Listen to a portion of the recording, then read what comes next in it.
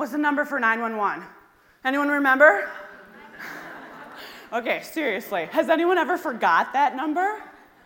No one? Okay, I have forgotten the number to 911.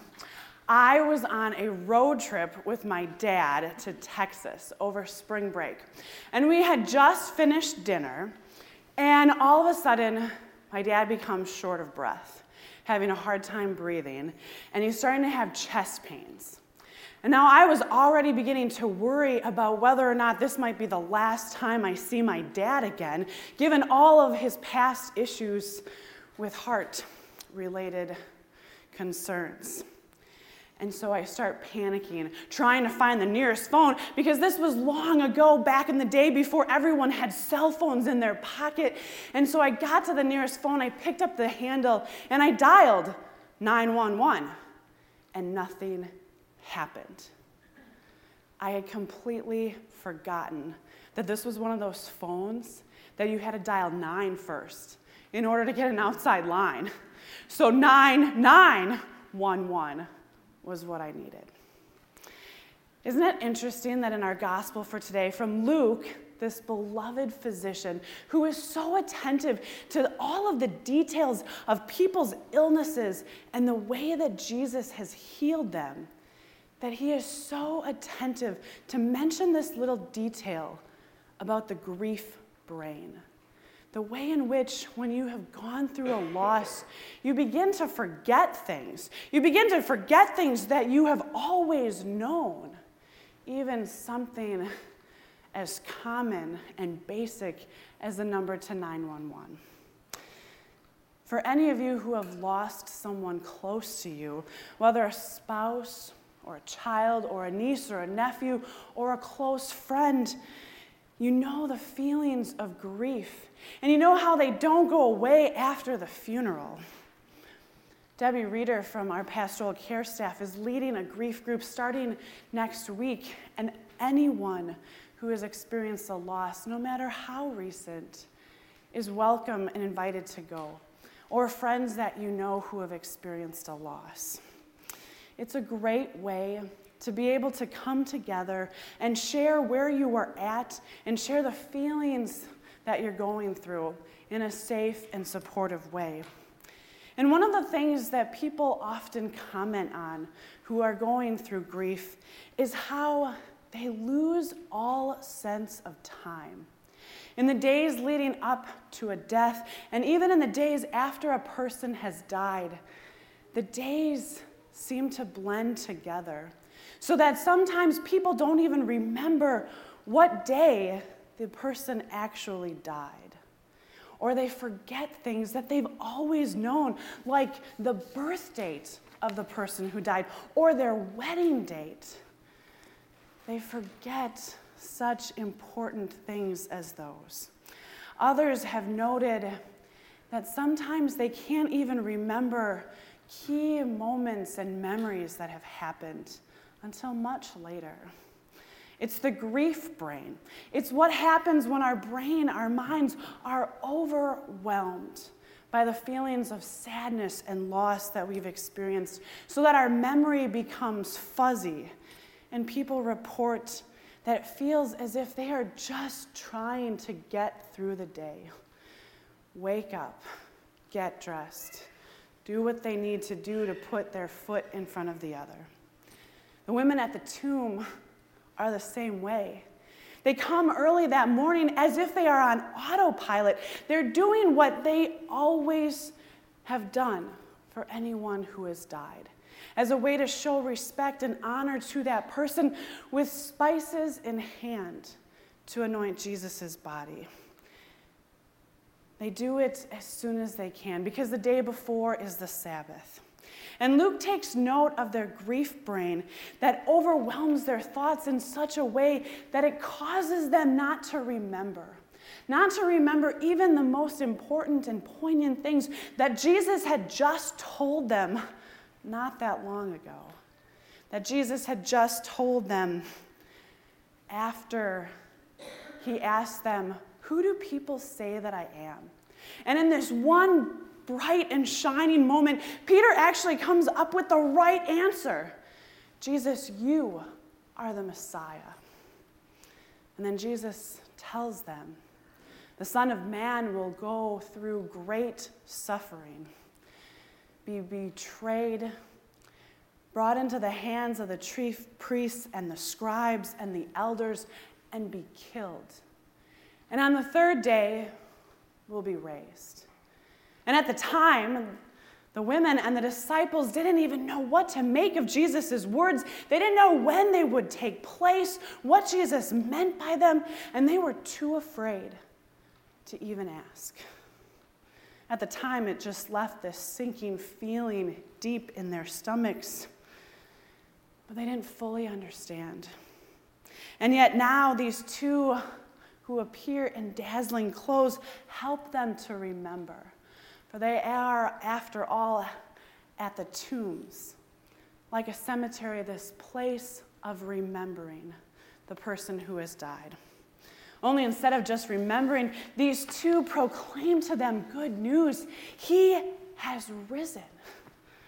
And notice that they immediately go. And they go and tell the rest of the disciples. And the disciples who are dealing with their own grief brain can't even begin to believe their words. They can't even begin to make sense of what the women are telling them. They're crazy. They must be telling idle tales. Surely they dreamt it or imagined it, or they're trying to make us feel better. Their own sadness and grief prevents them from hearing and believing the words of the women and their experience. But you know, when you hear something and you so hope it is true, and you can't quite get it out of your mind, and you have to go and find out for yourself, Peter's in that same situation. And so he goes and he runs to the tomb, and he stoops and he looks in, and he sees just the cloths lying there. No body, just like that of the women. And he is filled with amazement and awe deep in his heart. He still doesn't even know what to make of all of it, but he goes home, saying to himself, thanks be to God. So on Thursday this past week, I received a call from Debbie Reeder, who had gotten a call from the sons of one of our members saying that they had just moved their mother into hospice care. And so I immediately went to that place and sat with her, talked with her, shared some songs with her, read some of the sacred stories of this week, beginning with the ones that we heard on Maundy Thursday, where Jesus gathered with his disciples for this meal, where Jesus tried to prepare them for what they would experience, of what was to come. When he said to them in John 14, do not let your hearts be troubled. Believe in God, believe also in me. I'm going to prepare a place for you. And then I kind of jumped ahead to what you'll hear next Sunday, that first Easter evening when Jesus appears among his disciples. And how does he greet them? Peace be with you. And then he breathed on them and gave them his Holy Spirit. I knew it wouldn't be long for Marilyn, and that she probably wouldn't make it to this day. And so as I said a prayer for her to experience the same peace of Jesus, followed by the Lord's Prayer, and then ended with the blessing that we hear at the end of every worship. And then I ended with the words that I always say to everyone in that holy space. See you soon. I've said them to members who have fought cancer after cancer after cancer, who have come to the point where they recognize they can't quite fight anymore. And in the remaining strength that they have, they gather everyone that they love, everyone close to them, everyone whose lives they have touched, to come near around their bedside. And the reason why I say those words see you soon, instead of goodbye, is they speak so profoundly to what I believe and what I trust to be so this day. That even in the midst of sadness and loss and grief and death, they proclaim a promise of eternal life because of Jesus. They proclaim a time in which we are all gathered together in the light and presence of God around God's heavenly banquet table. They proclaim that because of him, death doesn't get the last word. They speak powerfully to this good news that we hear this day. He has risen. And they speak words of hope, even in the face of congestive heart failure, even in the face of cancer, even in the face of tragic accidents, of addiction, Alzheimer's, stillbirth, miscarriage. They speak words of hope, that none of those things get the final word in our lives.